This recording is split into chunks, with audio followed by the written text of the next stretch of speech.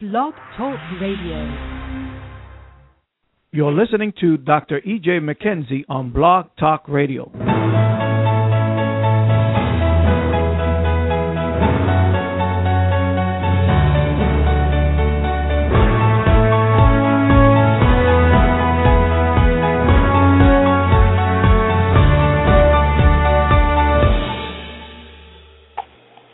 Greetings, this is your host, Dr. E.J. McKenzie with the Master Key on this Tuesday evening. We prayed today that today was a day of victory, a day of overcoming, a day of power, a day of authority for you. I pray that God's love has been expressed towards you even this day, and you have embraced the love of God. God is constantly pouring out his love towards us in many ways. Sometimes we don't recognize it or understand it. But when we begin to look at God's great love that was poured out towards humanity by sending his own son, giving his son up, and to die a horrible death for the salvation of humanity. Do you ever stop and just kind of think on things like that from time to time? If you are a parent, that God required you to give up one of your children and to become an open spectacle in all of the world, and you had to watch and see your child being beat to their child is not even recognizable by the Roman soldiers as Jesus did in his day. They beat him so bad that his flesh was peeled from his body. Horrible death. And when you do a study on this thing, and even the crown of thorns that was placed on his head, according to history, those thorns went all the way down into his skull. All the way to his skull. This is your child that you have gave up to die for the restoration of humanity. Then after they beat him up, then they take him to Golgotha Hill to be crucified. He had to carry his own cross part of the way. And then they lay him on the cross, tie his hands and legs to the cross. And from my understanding, those was 2-pound Roman nails.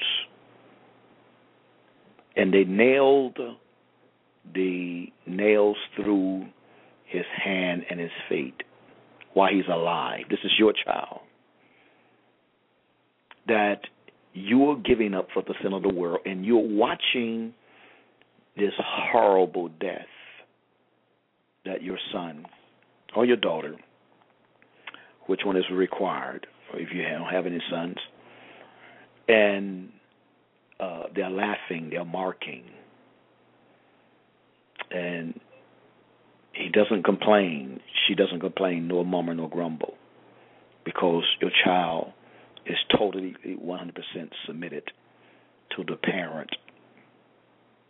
And the child may not even understand, even though Jesus understood. But they're dying for the sin of humanity.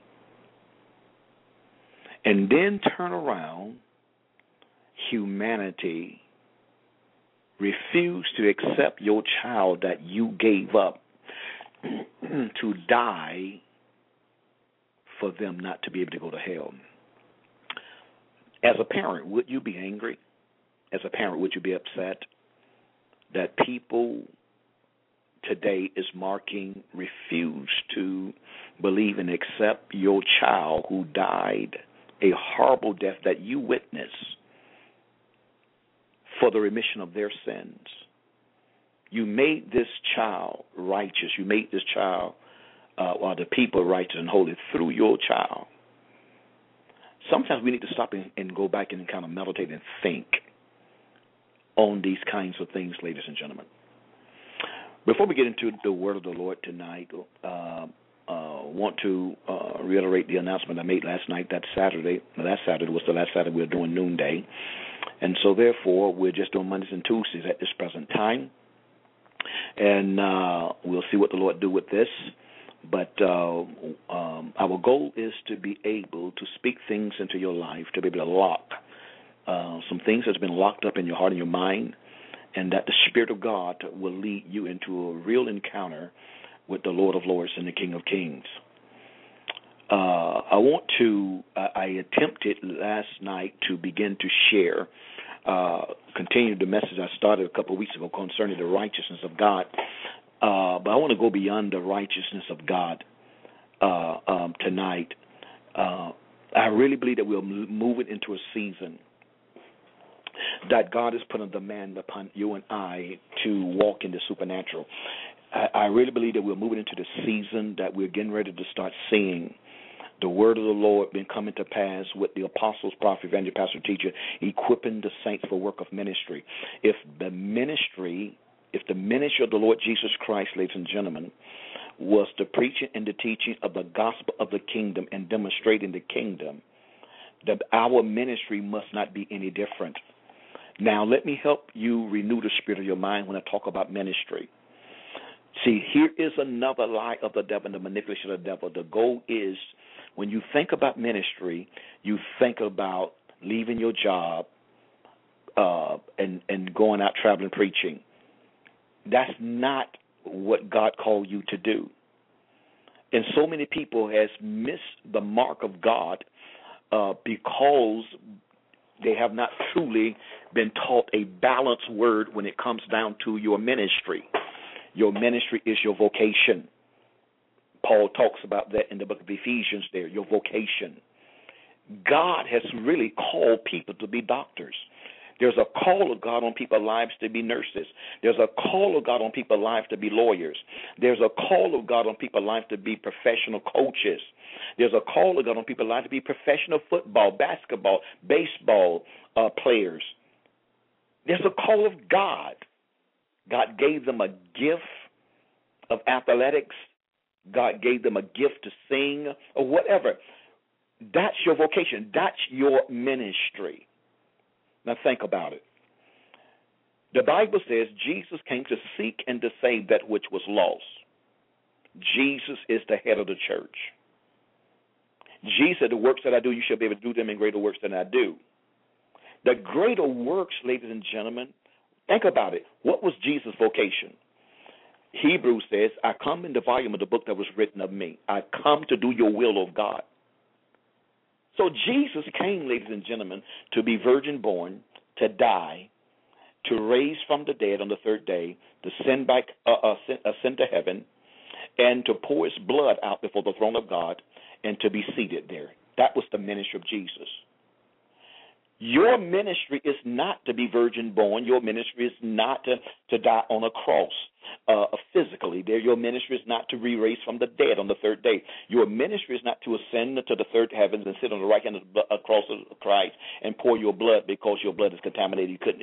You wouldn't qualify. That's not your ministry. Your ministry is your vocation. Some people is called to be principals. Some people is called to be professors in a college. Some people is called to the military. Literally, that's your vocation. That's your call. And so, therefore, because of the imbalance of the teaching, people want to leave their vocation and come into, quote, unquote, full-time ministry. Ladies and gentlemen, how could God ever reconcile manifestedly humanity back unto him? Manifest. It's already been done spiritually through Jesus' death, burial, resurrection, and ascension. But it's our job. He's given us the ministry of reconciliation. But how could that be if everybody was in the church? I'm talking a physical church, not the body of Christ. How could that be?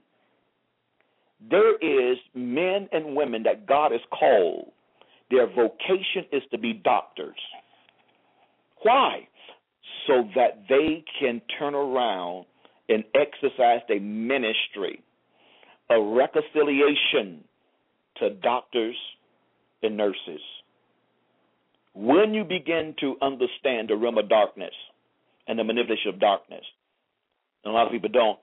You got some of the high witches and high warlocks is doctors, nurses, chief of police, military people, ladies and gentlemen, businessmen, businesswomen.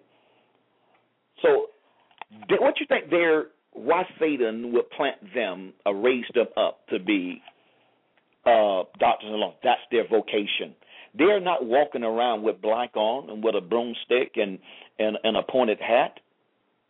They understand their vocation is to be a doctor, but to be a doctor under the influence of Satan. They understand their vocation is to be an attorney, but an attorney that is submitted to Satan and his kingdom.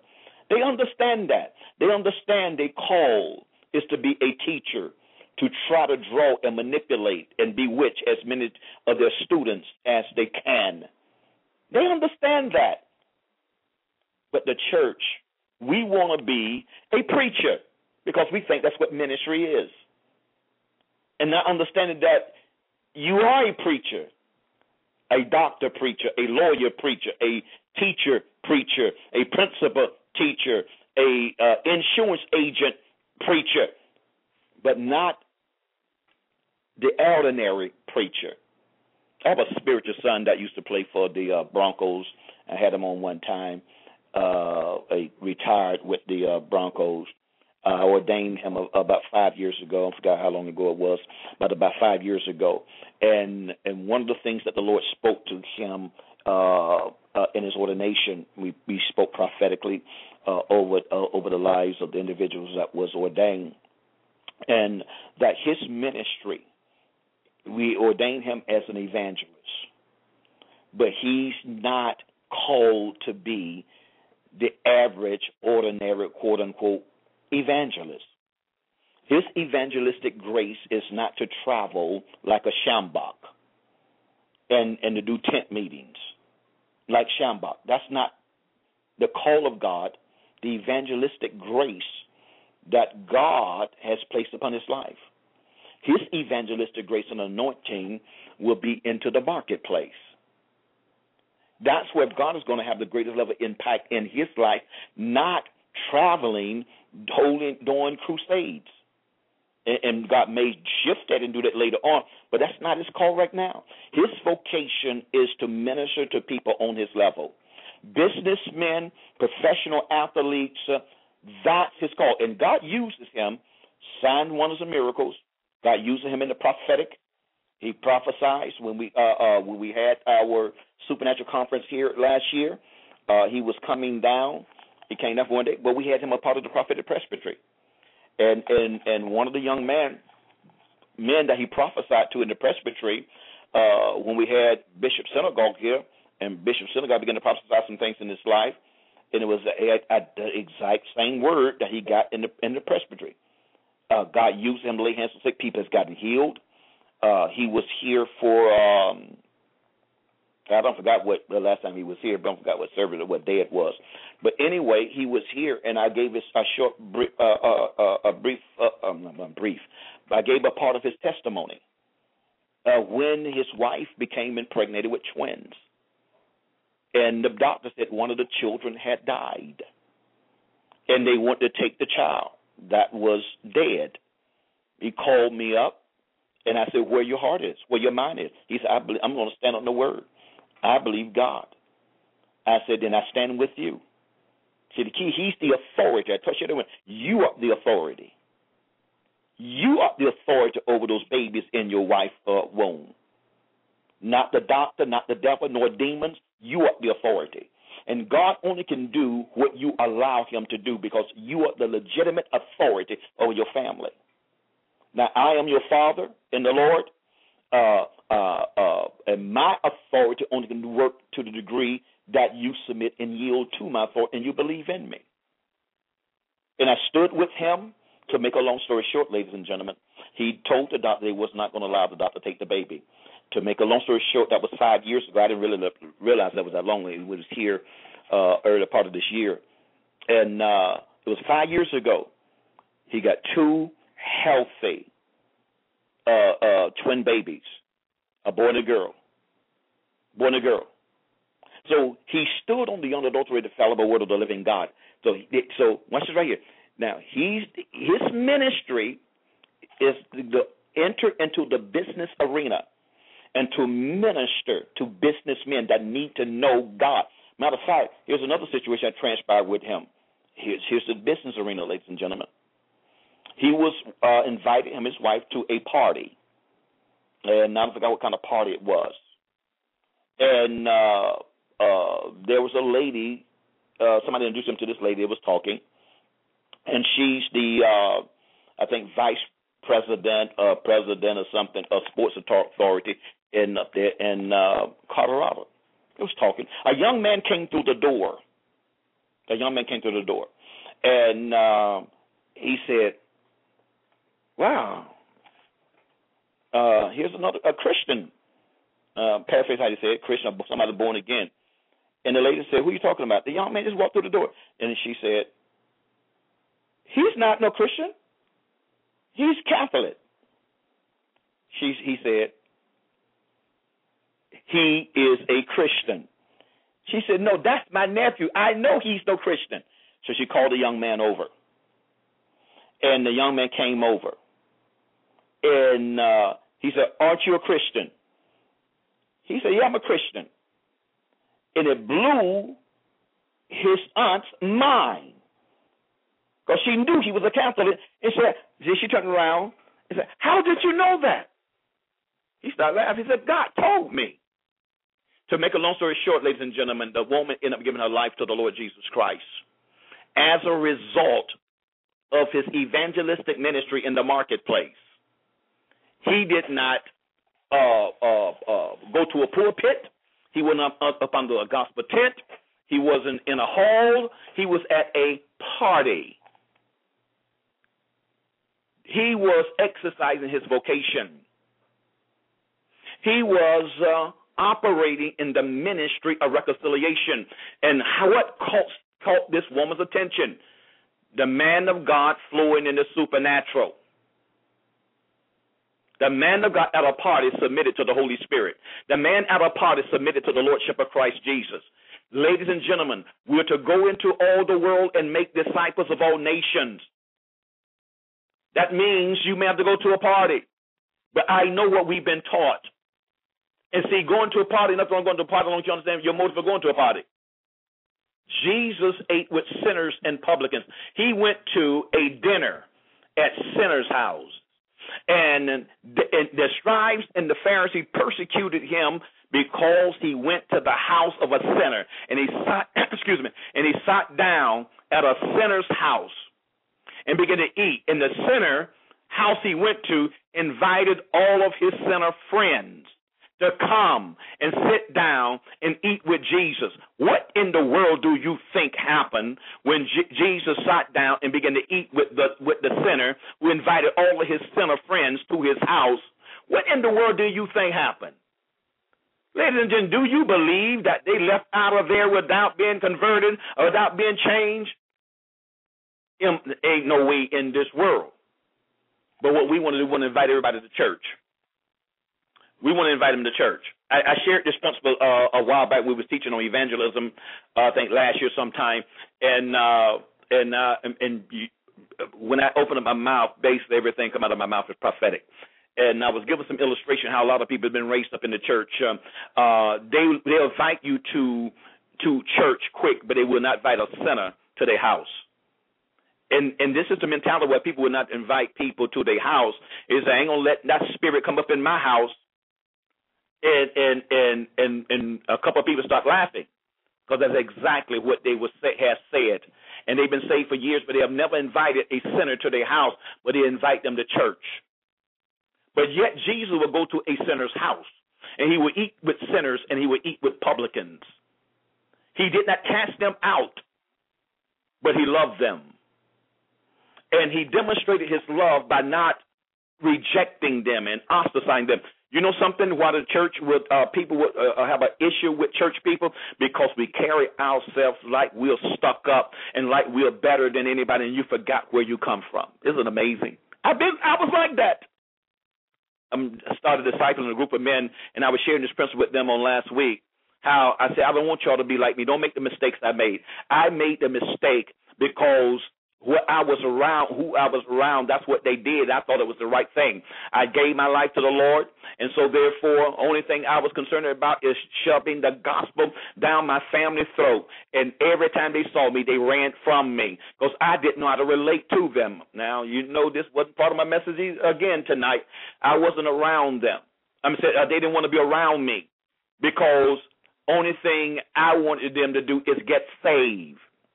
But I didn't know how to relate to them as a brother. I didn't know how to just continue to love them. Instead of preaching the gospel to them, just living the gospel before them. I didn't know how to do that. Because, understand, I wasn't raised up in church. So that's how the people around me was. So, to me, that was right. That was the right thing to do. Ladies and gentlemen, if we're going to flow supernaturally, and we want to flow supernaturally in church, show me one time that miracles and signs and wonders broke out in Jesus' ministry in church, in the synagogue, wasn't the church, but in the synagogue. Show me in Matthew, Mark, Luke, and John where miracles and signs and wonders broke out. And maybe one time, if I'm not mistaken, I think it was a demon cried out while he was in the synagogue one time. But 99% of Jesus' ministry took place outside of the synagogue. Outside of the synagogue. And so when we began to understand the call of God, your vocation, ladies and gentlemen, is your ministry. Now, we have to break it down. I had a young lady, a member of my church was sharing with me the other day that her job said, we ain't call you here to be praying for people. And so I told her, I said, we don't supposed to be praying for people on the job if they hired you to work. And she said, no, I was on my way out. That person was outside to the gate. I said, that's a whole different ballgame. I said, are you outside of the facility? And then if you was outside of the facility and somebody need prayer, that's a whole different ballgame. But in the facility, they called you not there to pray. They called you because you had some gifts and some talents they needed to help them be successful. So you were there to do that. But God knows how to create a circumstance, a situation if you need to pray for somebody. He know how to make sure everybody is cleared out. He know how to allow it to happen on your lunch break or on a break. And you said, and somebody comes to you, will you pray for me? So let's go to the car real quick. Are you on your break? I'm on my break. Let's go to the car real quick. You go to the car. You lay hands on them. They receive a miracle. You come on back in. And then what's going to happen? Then they're going to go tell their peers on the job how you prayed for them on the break and how your headache is gone, your back pain is gone, your shoulder pain is gone, your abdominal pain is gone, your flow of blood, ladies, has been dried up instantly. And they go tell them. And what you think going to happen on every break? When there's another break come, God is going to allow you to be able to minister to them, and now you can get them outside of the compound, and now you can bring them into your home, like they did in Acts chapter 2. You bring them into your home, and now you can minister Jesus to them, to raise them up, to minister Jesus to other people. That's discipleship. That's discipleship. So we flow supernaturally, but we flow outside of the confounds of the church and understanding what your vocation is. And we need to teach our children, your vocation is this right here. Once we sense it and discern what God is calling them into, this is your vocation. This is your vocation. This is your vocation. And you release them in their vocation. Ladies and gentlemen, we got to be harmless as doves, wise as serpents, and harmless as doves. And that's the problem with us, the difference between us and witches and warlocks. Witches and warlocks, they don't come to every church. Witches and warlocks come to churches that's a threat to them. They don't come to every church because every church is not a threat to them. Witches and warlocks praise, they'll come to your service and they'll sing songs and praise right along with you, but you don't hear them singing. They'll pray, they'll come to your prayer meeting, and they'll be praying right along with you. But they're cursing all the time. Matter of fact, I just showed a video to my intercessory team on last Sunday evening. last Sunday before last, one of the two. But I showed them where a young man came into church services, and they had the camera on the young man, and they would go around praying for people. And when they laid hands on this young man, the man started manifesting. And as he began to manifest, and this is as long as the ever seen take place in this particular church, and the man started manifesting.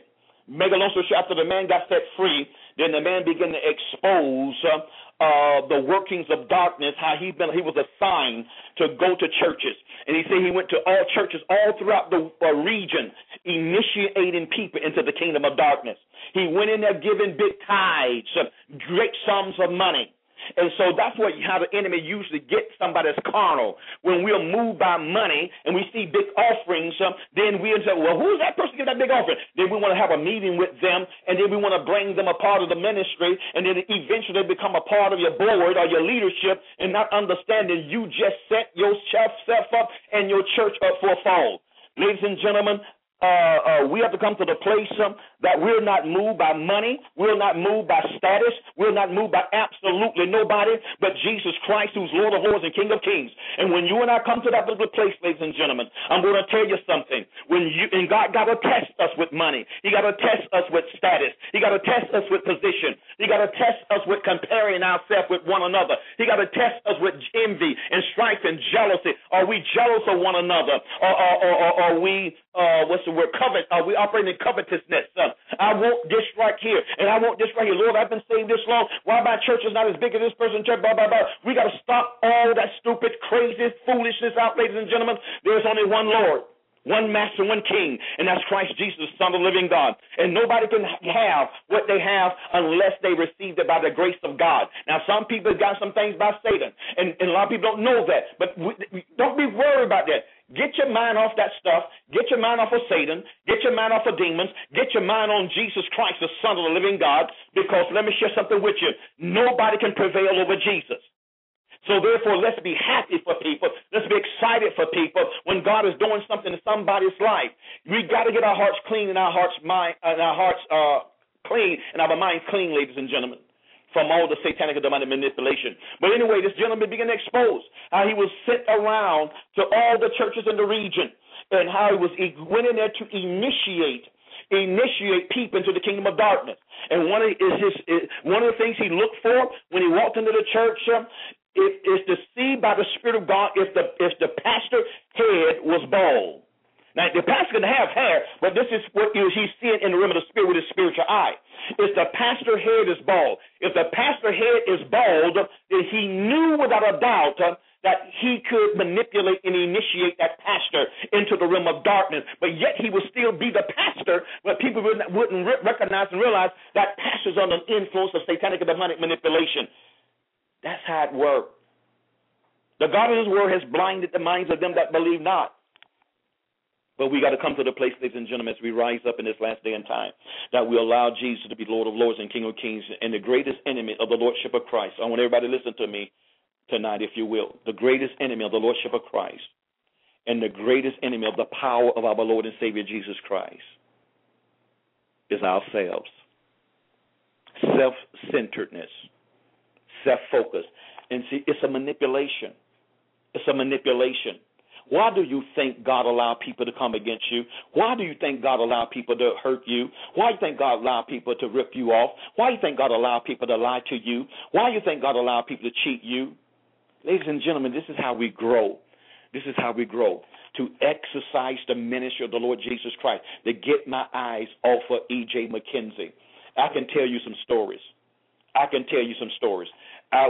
went through an episode several years ago. Many of you have heard my testimony. Several years ago, I went through a situation where people was ripping me off left and right. I mean, I'm talking about spiritual sons and daughters, ladies and gentlemen. I'm the people that accepted close to me. And the only thing I cared about was helping them and blessing them. I can tell you some stories about my own peers, preachers, that has done. But why would God allow it? My head was swimming one time. I mean, this person. I said, God, what is going on? And had to rip my wife and I off close to about over, if not over, 200 grand. I said, God, what is going on? And he did not allow me to see it. He blinded me. He closed my eyes to it. God, what is going on? And the Spirit of God spoke to me and said this to me. He said, nobody can take anything from me and get away with it. He asked me that question. He said, can anybody take anything away from me and get away with it? I said, well, no, Lord. He said, whose money is it, yours or mine? I said, well, it's yours. You know when God talks to you, you're going to say the right thing.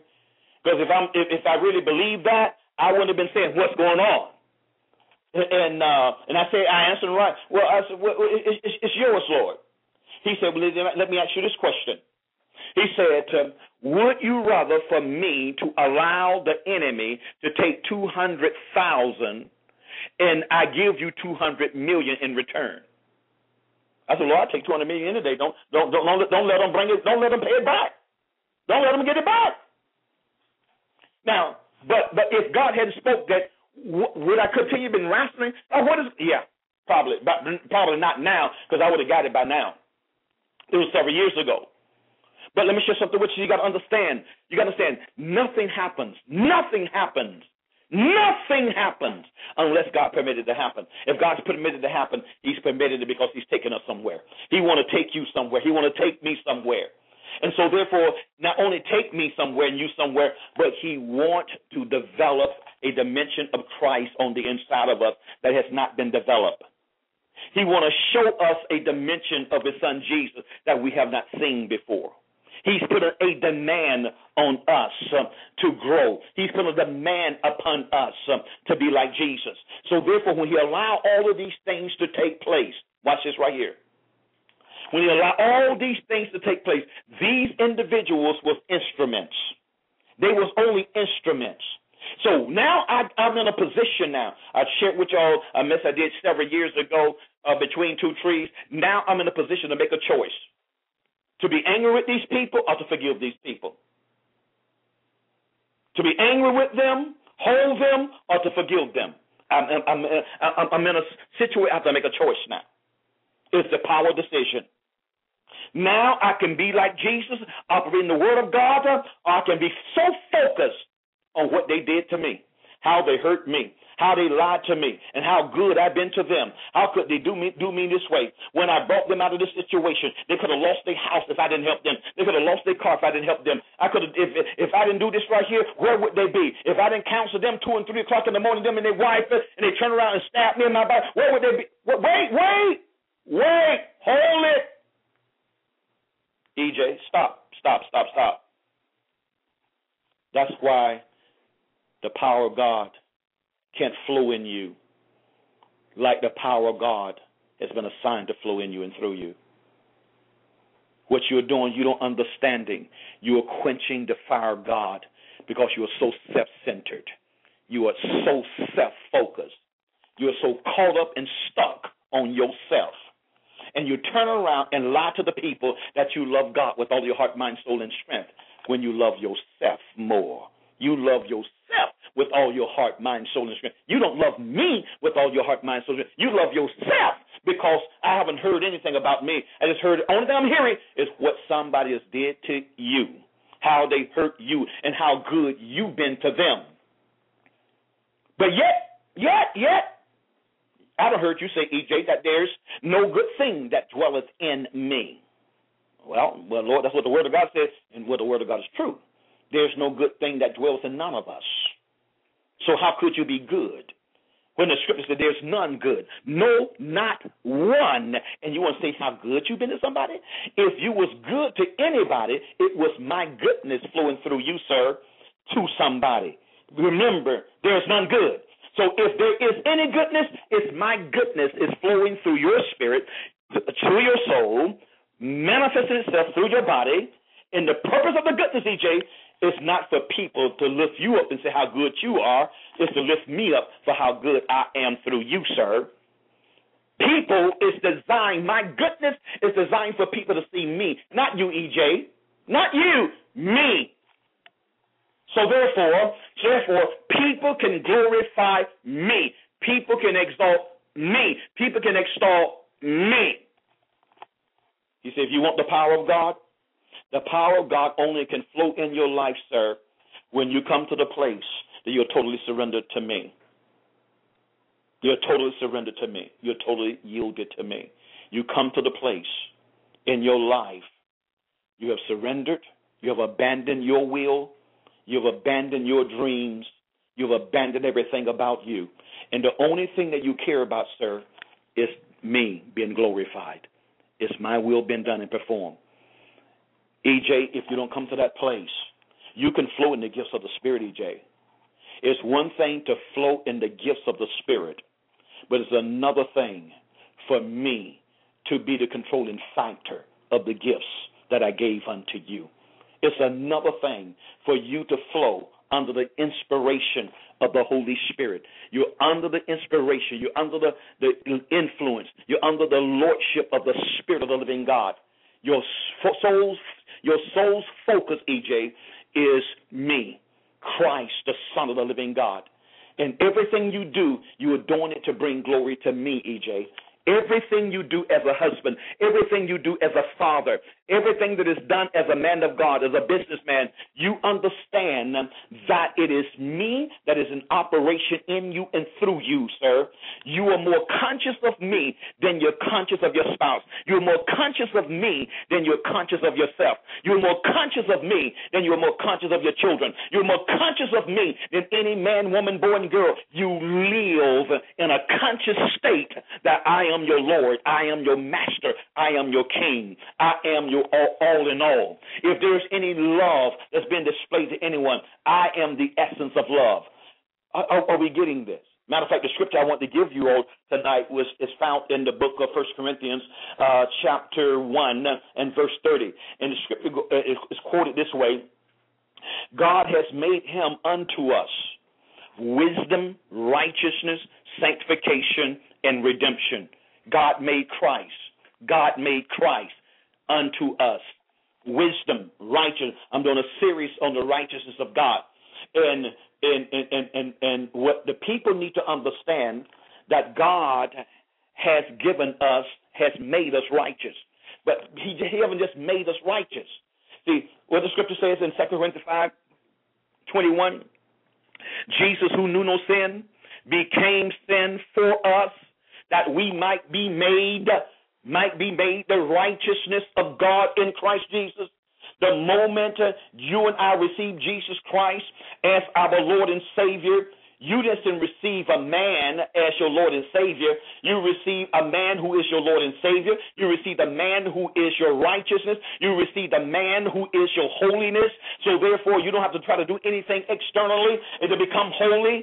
You received a man who is your Redeemer, will redeem you from the hand of every enemy. You have received a man who is the love of God. You have received a man who is the peace of God. You have received a man who is the joy of the Lord. You have received a man who is patience, you have received, which is the patience of God. You have received a man who is the goodness of God. You have received a man who is the kindness of God. You have received a man who is the gentleness of God. You have received a man who is the humility of God. You have received a man who is the compassion of God. You have received a man who is the authority of God. You have received a man who is the power of God. Are you getting this? See, when you and I seek for righteousness apart from the man, then we fail. You cannot receive righteousness apart from the man, because the man is righteous. The man is the gift of righteousness to us. Jesus is the gift of God to humanity. He is the gift of God, the gift of righteousness to him. Jesus is the gift of love to us. The love of God is shed abroad in our heart by the Holy Spirit. So the Holy Spirit takes Jesus, who is the gift of God to us, and he began to minister him in our hearts, in our mind. That's the Holy Spirit job. He is the power of God. The Holy Spirit will take God, power, which is Christ. Christ is the power of God. He would take Christ, which is the power of God, and begin to minister him through us. But it's why the scripture always talks about faith in him, faith in him, faith in him, faith in him, faith in him. And when there's faith in him, then there will be a plenty supply of grace. Grace is the ability of God. It's not your ability. It's his ability. That's what grace is. Grace, let me put it this way. Grace is everything that Jesus was upon the face of the earth and still is. Everything that Jesus accomplished and did and became, let me put it that way, became and accomplished. That's what grace is. So what the Holy Spirit does, he takes that grace according to my faith. If I have faith in him in that area, the Holy Spirit ministers the grace of that in me. And so I experience, that's how salvation is done. You believe in Jesus, then the Holy Spirit ministers the grace of salvation. I didn't do anything but have faith in. He said, least any man should boast. And when there's a boasting, then we've been manipulated. We've been tricked. When we draw people to us and we try to make people exalt us, we try to make people build us, that's a satanic spirit. That is the spirit that got Lucifer, which became Satan, kicked out of heaven, ladies and gentlemen. And he manipulates all of us that way to try to get us to exalt ourselves and try to get us to get people to praise us based on our gifting, based on our talents. And so therefore, and know where that come from? It comes from insecurity. You probably didn't excel in too much of anything while you was in the world. You got saved now, and you start excelling in some things in church. Just say prayer or quoting scriptures. You really striving to learn how to quote scripture because you know that impresses people. So, but the purpose of quoting the scripture is to steal God's glory. And not understanding your ability to quote scriptures is the grace of God. You had faith in that. And because you had faith in learning how to memorize scripture and to quote scripture, God's ability came on the inside of you. But you thought it was you. And that's why we boast. Or we want people to boast about us. And then what's happening, then you say it is you, and it wasn't grace. Then if it wasn't grace, then it was not faith. It wasn't faith, that means it was you. And if it was you, then God cannot accept it. God cannot accept anything from you. Because in us dwelleth no good thing. God rejects anything that comes from us, but he accepts everything that comes from his son. Everything that comes from his son. Are we getting this? Well, we struggle. We try to be great husbands, and we try to be great fathers, and not understanding who is the father of fathers. God is. He is the father of fathers. If anyone know how to be a father, it comes from the creator, the Father God himself. So therefore, if I put my faith in God, grace comes to be the father that God has ordained, appointed, and anointed me to be, or the husband. But the problem is, what blocks us from being good fathers and good husbands is when our wives do us wrong and our children violates us. We are upset, we are angry, but not realizing and understanding God is only using the wife and the children to perfect the dimension of Christ on the inside of us, or to perfect the love of God that's on the inside of us. What the scripture says, 1 John, I think it is 4:17, herein is the love of God made perfect. Herein is the love of God made perfect. Isn't the love of God perfect? Absolutely. But how could it be made perfect? Because it's not perfected in me. It's perfect, but it's not perfect in me. I got to allow it to be perfected in me. I got a perfect thing in me, but the perfect thing in me has not perfected me. I have not submitted to the perfect thing. If I submit to the perfect thing, then the perfect thing is perfected in me, not out of me, in me. So I have to do that. So what God does, he will allow me to be violated. For what reason? To do exactly what God did for you and I. God so loved the world, he gave his only begotten son. God, what did he do? God reconciled us unto himself while we was yet in our sins. So therefore, the greatest expression of love and the perfection of love is to forgive people when they wound us and hurt us. Peter came to Jesus one time. Shall I forgive my brother 7 times in one day? Jesus said, no, 70 times in one day. He said, wait a minute, 70 times 7. 70 times 7 in one day. He said, what? What are you saying? He had an issue. He had an issue. And just like the majority of us had issues. And so not realizing and understanding that, think about it, if Jesus told Peter this 70 times 7 in one day. Can you imagine how great the mercy of God is towards us? Have you ever stopped to think about that? He told a natural man to forgive somebody. If they sin against you 70 times 7 in one day, you forgive them. He said that to a natural man. So if he tells a natural man to do it, can you imagine the love of God? Can you imagine the mercies of God? And God is the creator of man. So those of you that the enemy has manipulated and lied to you and told you you're struggling right now because you sinned against God, and yet God tells Peter that if your brother sinned against you 70 times 7 in one day, you forgive him, and you want to tell me that God is not bigger and God is not greater than a man? So if God told a man to forgive somebody 70 times 7 in one day, can you imagine that God's forgiveness, ladies and gentlemen, is eternal? I feel the Holy Ghost up in here. He's talking to somebody.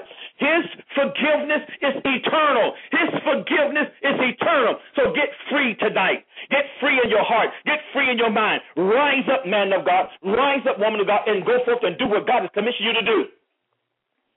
When God gave you your commission, when God spoke to you prophetically, he knew, listen, you don't catch God by surprise. I don't catch God by surprise. So how can the word come to pass? Because I messed up.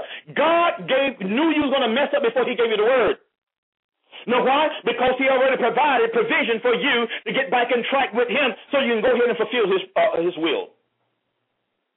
So shake yourself. Receive the blood of Jesus. Let it cleanse your spirit, your soul, your heart, your mind, and so you can go ahead and do what God called you to do. But the greatest demonstration of love is forgiving. But that's how you grow. That's how you grow. Some of my greatest pain has come from my wife. I'm sure some of her greatest pain has come from me. Some of my greatest pain has come from my children. Excuse me. And some of my greatest pain has come from my spiritual sons and daughters. I done seen people forsake me just out of just nowhere. But I understand a lot of it is satanic. A lot of it is satanic. I had sons and daughters that's been in a relationship with me only for personal gain. People still use my name today. Not even in a relationship with me. Proper relationship, I put it that way. And they still use my name for personal gain. They still use my name for their progress. And they will never progress. Have nothing to do with E.J. McKenzie. You got to do things right, and you got to do things from a biblical perspective, ladies and gentlemen. You got to learn honor. A lot of people don't know honor. Very few people know loyalty. A lot of people don't know what it means to be loyal. Do you know what it really means to be loyal? Here's the love of God, ladies and gentlemen. What it means to be loyal. Can you be loyal to be a friend to somebody throughout until the day that you die? Here's friendship. Here's friendship, biblically. Jesus makes a statement to his disciple. He says, a servant doesn't know all that his master does, but a friend. He says, I have shared everything with you all. In other words, you have graduated from a servant. I made you friends. I shared everything with you. So who befriended the disciples? Jesus did. Who befriended them? Jesus did. They was there to serve Jesus, and through their service, he promoted them to friend. Jesus, in his weakest hour, most challenging hour, rather, in the Garden of Gethsemane, you know the story. Judas came. He's told to the high priest, the one that I kissed, that's the one. Arrest him. Now get him quickly now. So he comes to where Jesus was. Jesus just finished this agonizing prayer, knowing that the Father is getting ready to depart from him or turn his back on him or depart from him, because he's getting ready to take the sins of humanity. And he's crying to the Lord. He'd never been separated from the Father, never, ever. And so now he's crying out, not my will, but your will be done. Judas come. And that's what happens at your most weakest hour. who you think will aid you, who you think will assist you, is the ones that will forsake you and betray you at your weakest hour. I've been there, ladies and gentlemen. I've been there. I'm talking about recently with spiritual sons and daughters. Been there. And it's not the devil. Many times it's designed for your promotion. Always understand that. When you're going through excruciating pain in relationships or whatever, ladies and gentlemen, get your eyes off of what you're going through. Keep your eyes on Jesus, because it's designed to promote you. It's designed to elevate you. It's designed for God to anoint you afresh. There's a fresh anointing that has been prepared for you. And the anointing, ladies and gentlemen, is to help people. It's not to exalt you, to help people. So he comes to in the Garden of Gethsemane, and he goes to the Master, and kissed him. And what did Jesus say, ladies and gentlemen? Jesus said, friend, betrayest thou me with a kiss? See, we don't know how to be friends to people.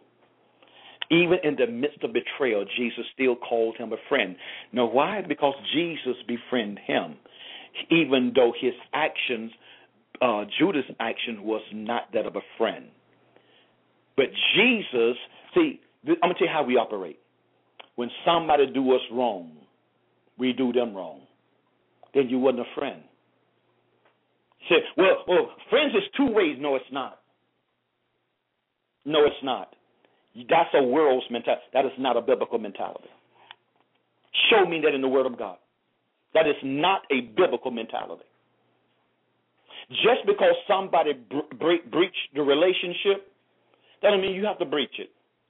If they breach the relationship and you end up breaching the relationship because they breached the relationship, that means they are the controlling factors of your life and not you. They are controlling you and you are not in control. And a lot of people is not in control. You allow circumstances, situation to control the relationship instead of you controlling the relationship. So Jesus said, friend, betrayest thou me with a kiss? He still was a friend to Jesus to the day that he died, to the day that Judas died, rather.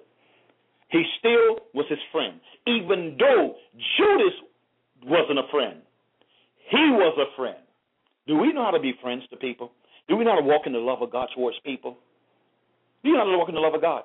Now, how many of you all have a friend, and you really admired them? You got saved, and you admired them.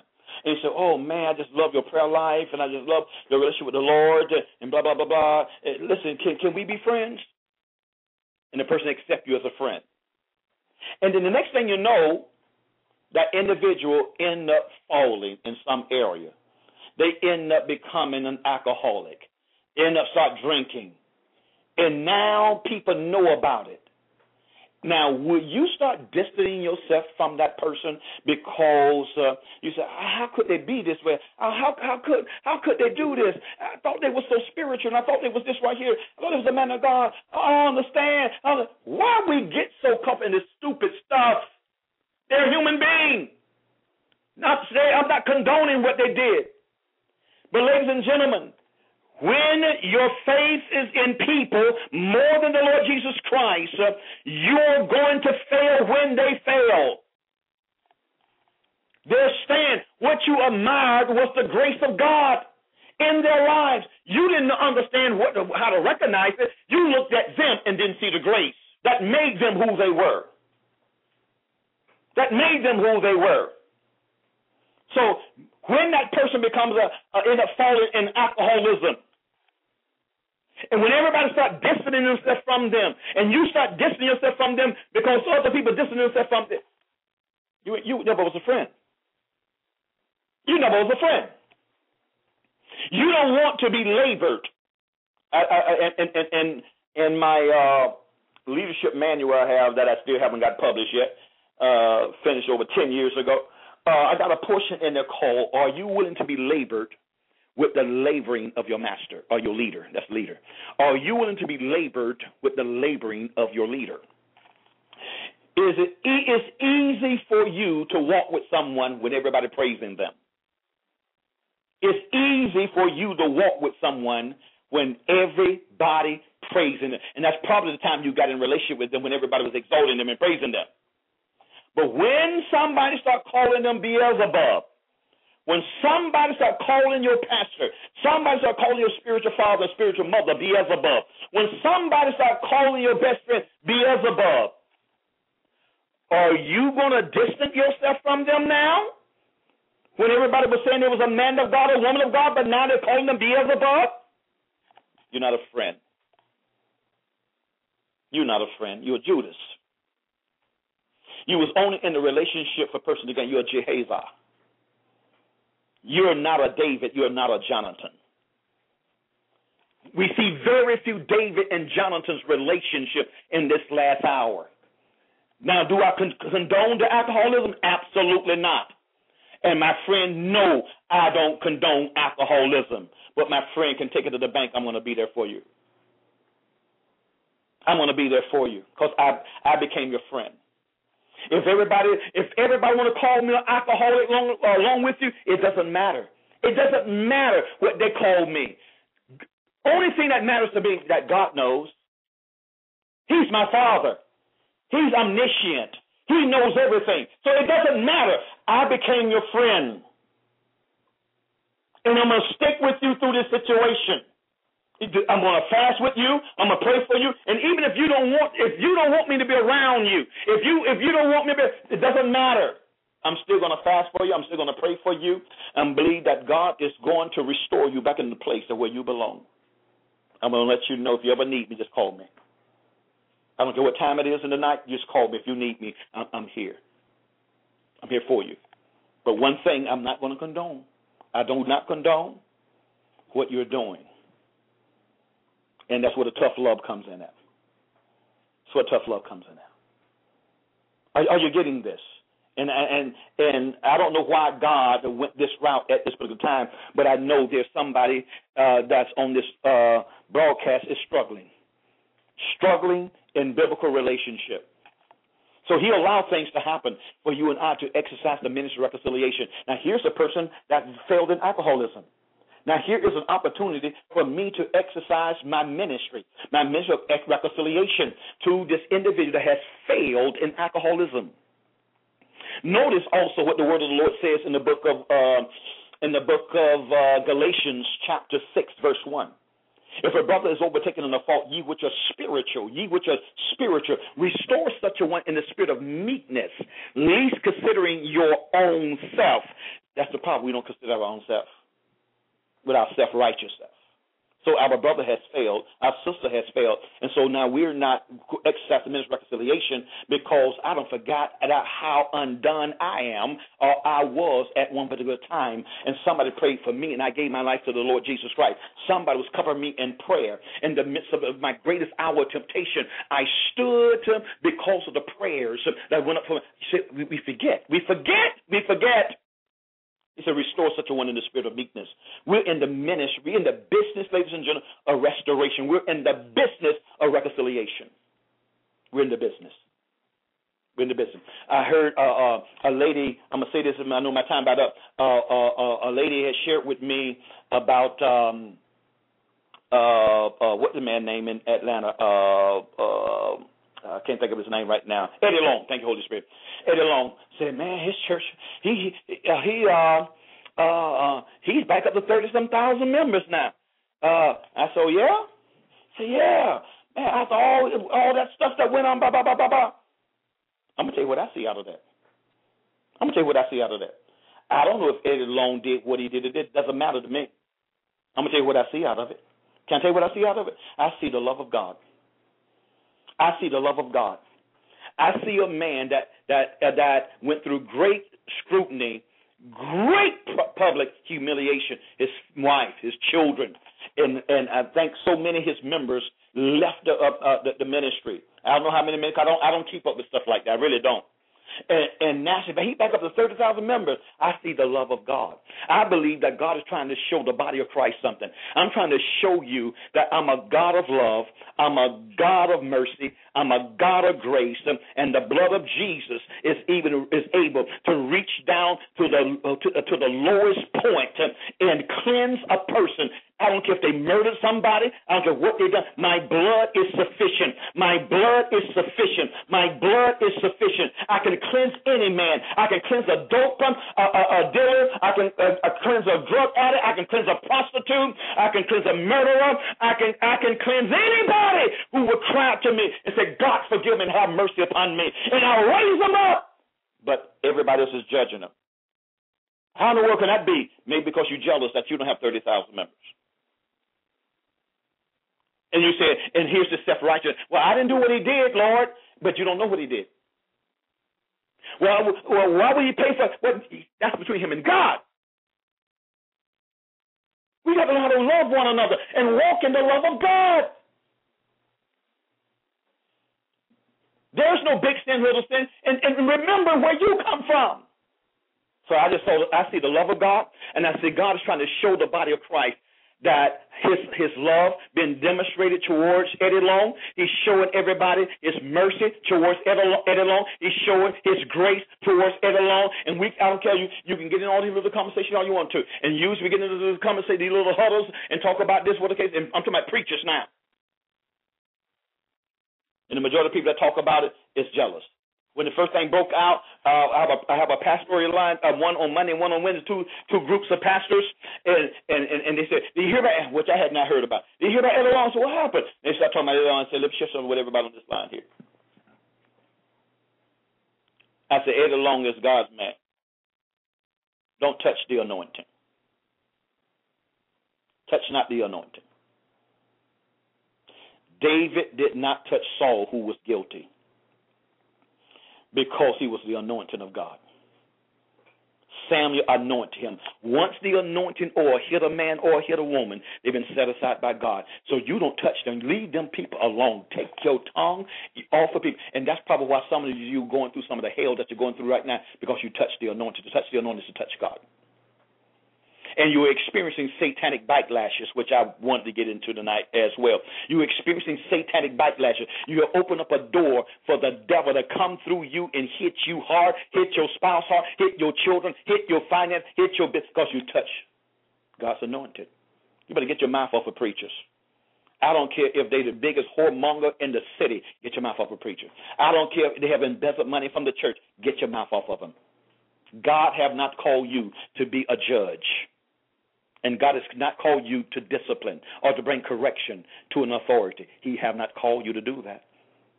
You better get your hands off of them, and you better repent right now and ask God to have mercy upon you, so God can turn around and remove the thing, the backlash that you have released against yourself. What the scripture says in the book of Romans chapter 13, all authority has been ordained by God. If anyone, how does scripture go? If anyone come against the authority, you bring judgment upon yourself. I did a message a while back called self-inflicted judgment. Some people is experiencing self-afflicted judgment.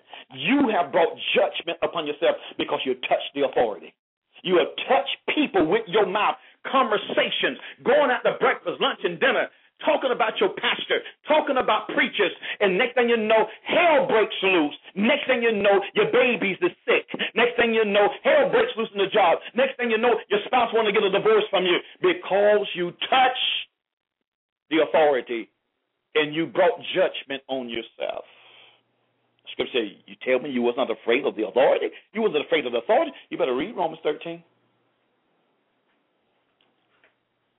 The Lord is trying to help us. He's trying to help us to get in alignment so the glory of God can be in our life. The power of God can flow in us. The supernatural can flow through us. But we got to get our hearts clean. We got to get our hearts clean. We got to get our minds renewed. We got to think like God. And we got to see people the way God see people. It have nothing to do many times with people, but the position that they carry. God knew what they was going to do, the possibilities of doing what they did. He knew. He chose them. You and I didn't choose them. You are not God. I'm not God. We leave all that stuff to God. His creation, His kingdom, His ministry ain't ours. One thing we should be doing is praying for one another so the world can know that we're his disciples by the love that we exercise towards one another. And the greatest demonstration of love, ladies and gentlemen, is forgiveness. And we really have a forgiving heart when Eddie Long or any other man of God has fallen. And even if they are guilty, remember, it used to be guiltless. Guilty. Used to be guilty. So, therefore, we have to rally and begin to pray. Because think about it. How many of you are reaching souls like Eddie Long? How many of you are influencing the community like Eddie Long? How many of you are influencing humanity like Jimmy Swaggart did? None of us.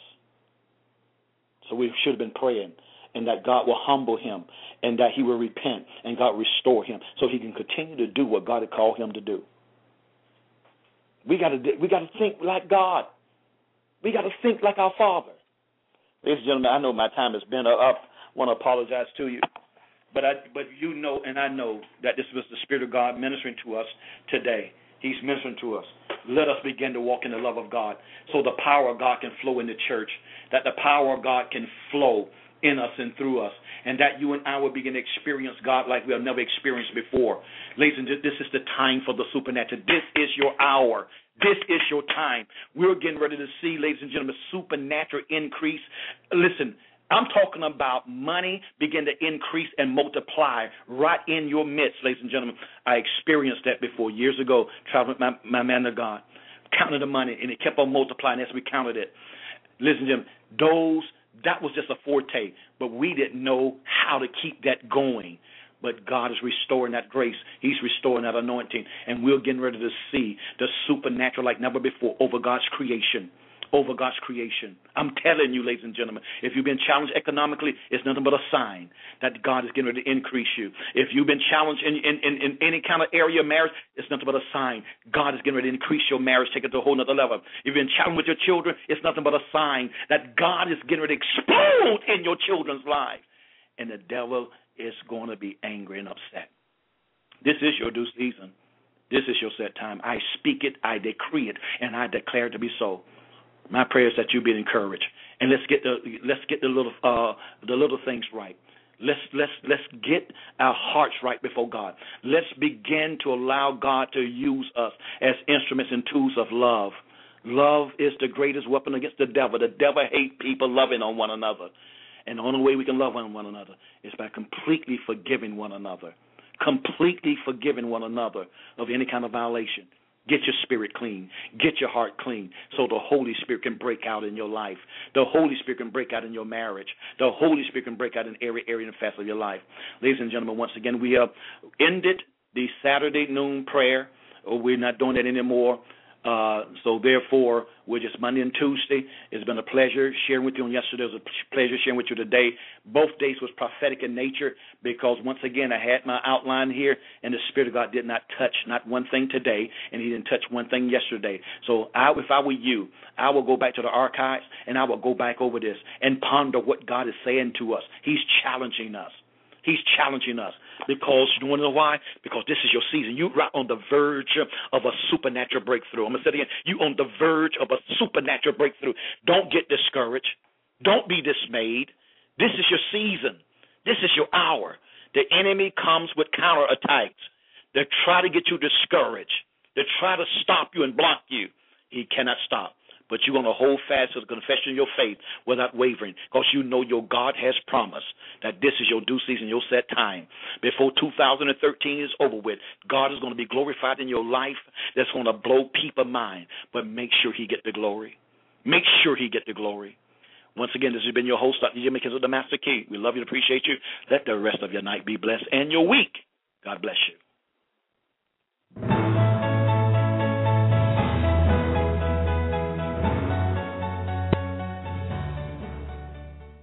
With the Lucky Land Slots, you can get lucky just about anywhere. This is your captain speaking. We've got clear runway and the weather's fine, but we're just going to circle up here a while and get lucky. No, nothing like that. It's just these cash prizes add up quick. So I suggest you sit back, keep your tray table upright, and start getting lucky. Play for free at LuckyLandSlots.com. Are you feeling lucky? No purchase necessary. Void where prohibited by law. 18+ terms and conditions apply. See website for details.